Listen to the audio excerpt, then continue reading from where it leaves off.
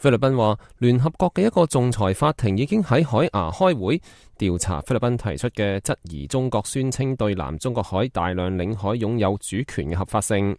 菲律賓外交部發言人阿爾南斯德星期二喺記者會上話，根據聯合國海洋法公約，由5名法官所組成嘅國際法庭上個禮拜喺荷蘭開會，並且批准咗一系列嘅規定，調查菲律賓今年1月份對北京提出嘅司法挑戰。